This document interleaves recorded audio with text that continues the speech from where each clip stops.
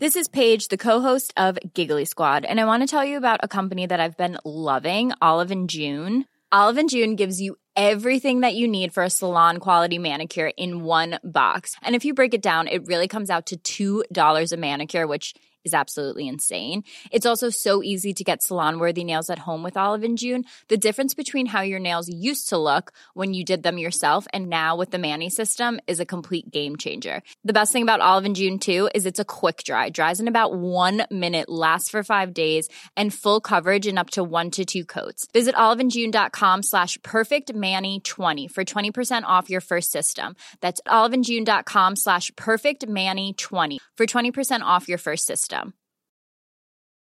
When you're ready to pop the question, the last thing you want to do is second-guess the ring. At BlueNile.com, you can design a one-of-a-kind ring with the ease and convenience of shopping online. Choose your diamond and setting. When you find the one, you'll get it delivered right to your door. Go to BlueNile.com and use promo code LISTEN to get $50 off your purchase of $500 or more. That's code LISTEN at BlueNile.com for $50 off your purchase. BlueNile.com, code LISTEN. Hi, I'm Daniel, founder of Pretty Litter. Cats and cat owners deserve better than any old-fashioned litter. That's why I teamed up with scientists and veterinarians to create Pretty Litter. Its innovative crystal formula has superior odor control and weighs up to 80% less than clay litter. Pretty Litter even monitors health by changing colors to help detect early signs of potential illness. It's the world's smartest kitty litter. Go to prettylitter.com and use code ACAST for 20% off your first order and a free cat toy. Terms and conditions apply. See site for details. You're listening to the Cersei Podcast Network. I'm Joshua Gibbs, and this is Proverbial, the podcast where we explore the wisdom of the ages as it comes to us in Proverbs, by which I mean wise sayings a man may live by if he's not so arrogant as to think himself special. Episode 72, I Care. Today's proverb is unattributed. I'll read it twice. You can't make everybody happy all the time. Once again, you can't make everybody happy all the time. This proverb is a paraphrase of an older and more elaborate proverb. And that proverb comes from a 15th century monk named John Lydgate. And so the more formal version of this proverb is, you can please some of the people all of the time. You can please all of the people some of the time. But you can't please all of the people all of the time. That's John Lydgate. And I'll grant that there is probably some treasure to be found in describing what exactly is the difference between the sort of abbreviated American version, you can't make everybody happy all the time, and the original, longer, more particular, and to some extent more beautiful version of it. But this is an example of a proverb where I'm content that the abbreviated version is just as good, if not better on a few fronts, than the original. Now, I'd say what's interesting about this is John Lydgate was not American. And like so many proverbs, there is some contention over who deserves credit for this. If you look at a list of the people who are sometimes given credit for the Lydgate quote, what's fascinating is that they're all American. Winston Churchill is not someone who is supposed to have said this. And the sort of names that you get attributed to the Lydgate version of the proverb are Franklin Roosevelt, Mark Twain, other American presidents. It's Americans that typically are credited incorrectly. with having said this. And I find it rather interesting that this is an American quote, that it's a quote that Americans seem to have a unique fascination with. Americans think this quote is very wise. Americans are uniquely fascinated by it. I think Americans are uniquely fascinated by this quote because really Americans are the sort of people who think that pleasing everyone is a good idea. Not just a pleasant idea. Isn't it pretty to think that we could please everybody? Americans are the sort of people who think that trying to please everybody is a good goal and that actually going forward with it is advisable. There are people who try to please everybody. You can't make everyone happy all the time is a proverb which is spoken by someone who tried. I tried to make everyone happy all the time, and I realized you couldn't do it. Now, why would someone try to make everyone happy all the time? Find this a pretty fascinating question. Before I try to answer it, let me say that you have to be profoundly naive about human nature to try to make everyone happy all the time. You would have to think yourself about the most special person in the history of the world to undertake a project that's going to make everyone happy. Now, on top of this, I would contend that trying to make everyone happy all the time is a desire not only born out of naivete, but greed. Because there's an undeniable economic benefit of making everyone happy. Like, consider, if you could do it, you can't, but if you could make everyone happy, you would be quite rich. The quote presumes that someone has tried to make everyone happy all the time. But it's worth noting that one of the reasons, perhaps why you shouldn't try to make everyone happy all the time, is because it's morally reprehensible to do so. I would say that the more ancient account of trying to please people comes from Boethius, and it's a quote from the Consolation of Philosophy. There's a moment early in the Consolation where Boethius the philosopher is feeling sorry for himself, and Lady Philosophy says to him, "It is hardly surprising if we are driven by the blasts of storms, when our chief aim on this sea of life is to displease wicked men." So maybe one of the first things to admit about trying to make everybody happy is that it's not a legitimate goal. It's a bad goal. Some people's desires don't deserve to be gratified because what they want will destroy them, or it will destroy other people.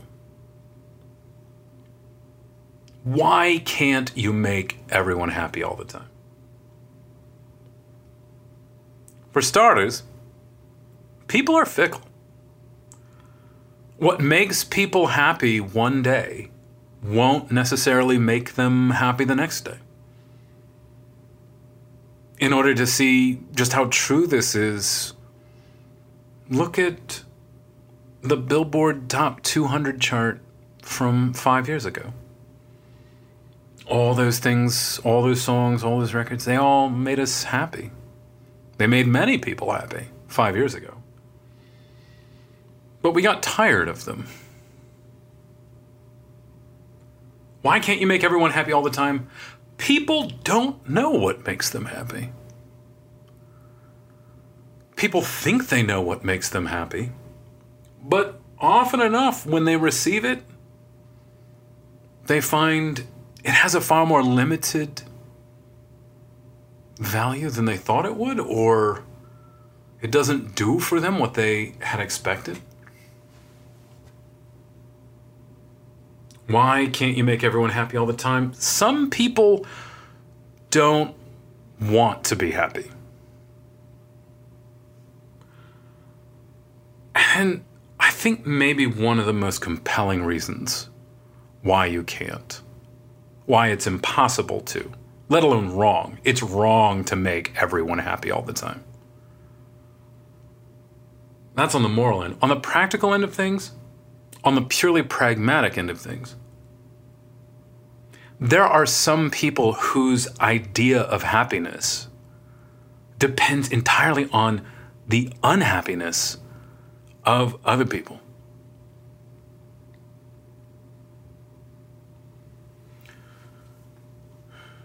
What this means is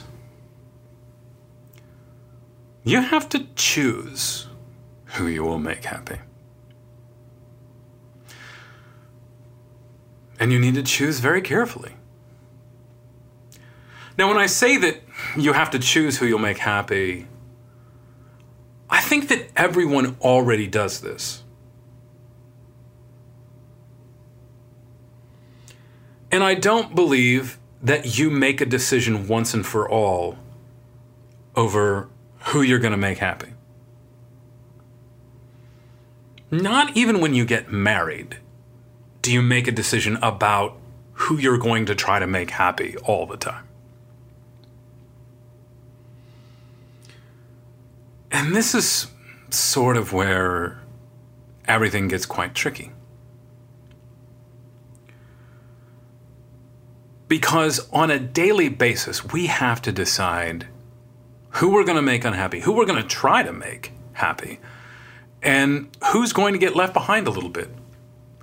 And it often happens that when we're figuring this out, when we're negotiating these sorts of decisions on an afternoon, that we ask the people we care about the most to be willing to be unhappy so that we can make other people happy. Right? This is what happens every time you've got a businessman who tells his son, I can't come to your game tonight because I've got a meeting. Every time a man says that, he's asking the people he loves the most to deal with it, to eat it, to absorb the displeasure that he has to give someone. And it's not just boss and family, of course. Sometimes you have to disappoint your employees. Sometimes you have to displease your customers. Sometimes you make a decision that displeases your spouse and pleases your children. Sometimes you make a decision that displeases your parents and pleases your spouse. Priests have to make these sorts of decisions as well. How often can they make their parishes and congregations just deal with it? And it's not wrong, it's not sin to ask people you love to just deal with it. Jesus does this all the time. My people will turn the other cheek. We will absorb it. And there's plenty of moments in Scripture, moments in the life of Christ, precepts in the Old Testament and the New Testament, where God simply demands that his people be willing to be taken advantage of and to not complain about it. Sometimes you have to make yourself someone else's fool. One of the most profound accounts of this truth is Song of Roland, where the French soldiers, in order to maintain their honor and an agreement that they have made, a legally binding agreement, that their enemies have loopholed them, theologically loopholed them into taking, have to make themselves willing suckers. And they make themselves the willing suckers of their enemies because it's what God requires of them. You can't make everyone happy all the time, and God often asks his people to go unhappy and to look forward to some greater happiness, but to be unhappy now. And there's times when parents have to do that with their kids. There's times when husbands and wives have to do that with each other. There's times when a guy has to look his wife in the eye and say, I need you to absorb this unpleasant thing so that I can keep my job. I need you to just deal with this. I need you to suffer for me and to bury that suffering deep down beneath your love for me. And that's one of the things that you can ask people who love you to do. That is why love is very hard. Love is capable of absorbing unhappiness. Love is capable of being put second. Love is okay with the fact that it can be set on the back burner for practical ends sometimes. Now, we make decisions about who we're going to displease, not once and for all, but on a day-by-day basis. And there's one of those things about getting good at life is learning how much you can ask of people and not asking too much of them. What I mean is, a man can tell his son, I can't make your baseball game tonight because I have a meeting. And I need you to be okay with that because you're my son. I'm depending on our bond, the bond of father and son, to absorb the unhappiness of the world. And in that way, our relationships are cruciform. Because the cross absorbed the pain and suffering of the world. And we can do that in our relationships with husbands, wives, children, parents. When, in a way, you're asking another person to absorb the difficulty, but there's another sense in which you're asking the relationship to absorb this difficulty. And in that way, the relationship is almost like this third thing that holds two people together, right? That's this fascinating old Platonic proverb or Platonic law. One of those things that sounds sort of technical, but over the years I find myself appealing to it more and more often. Two things may not be joined together without a third thing. And in any relationship between two people, it's almost like the relationship itself is this third thing that can bind people together and can absorb the difficulties that either individual asks the other person to deal with. So the difficult thing, or the thing about getting good at life, is figuring out how much you can ask of people and deciding for yourself how much you're going to let other people ask of you. Because father can say to son, I can't make your game tonight because I have a meeting and I need our relationship to absorb the blow. But you can't say that every time. You can say it a lot. You can even say it most of the time, but you can't say it all the time. And what everyone wants to know, what customers want to know, what employers want to know, what parishes want to know, what priests want to know, is that the relationship is functional. It's not exploitative. And when you never ask work to absorb the blow, but you always ask your son and his baseball team to absorb the blow, eventually the boy will come to doubt that there is actually a relationship here to absorb it. People can handle a lot. People in love can handle a lot. People you love can handle a lot. You can handle a lot. And you can handle it over and over and over again. You can accept the fact that other people need your relationship with them to absorb something difficult. But if you have any sort of emotional intelligence at all, you have to be willing to share that displeasure. You can't make everybody happy all the time, but you can't make the people you love unhappy all the time. Which means that on occasion, you've got to tell work, nope, I have to go to this game. Fine me, penalize me, whatever, I have to make it. I have to restore the strength of my relationship with my son so that I can keep coming back here to work. And all these relationships hang on each other.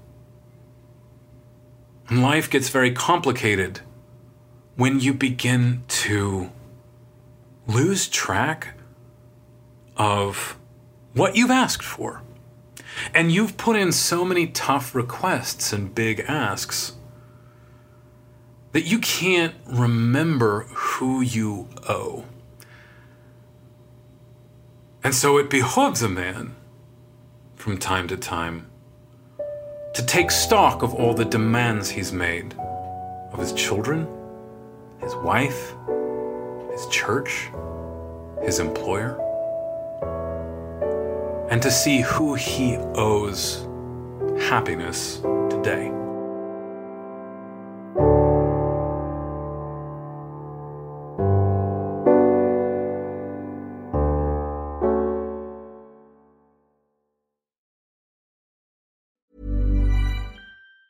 Mom deserves the best, and there's no better place to shop for Mother's Day than Whole Foods Market. They're your destination for unbeatable savings, from premium gifts to show-stopping flowers and irresistible desserts. Start by saving 33% with Prime on all body care and candles. Then get a 15-stem bunch of tulips for just $9.99 each with Prime. Round out Mom's menu with festive rosé, irresistible berry chantilly cake, and more special treats. Come celebrate Mother's Day at Whole Foods Market. Cool fact, a crocodile can't stick out its tongue. Also, you can get health insurance for a month or just under a year in some states. United Healthcare short-term insurance plans, underwritten by Golden Rule Insurance Company, offer flexible, budget-friendly coverage for you. Learn more at uh1.com. Hey, it's Paige DeSorbo from Giggly Squad. High quality fashion without the price tag. Say hello to Quince.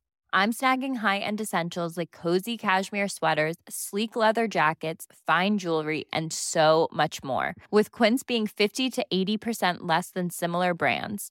And they partner with factories that prioritize safe, ethical, and responsible manufacturing. I love that. Luxury quality within reach. Go to quince.com/style to get free shipping and 365-day returns on your next order. Quince.com/style.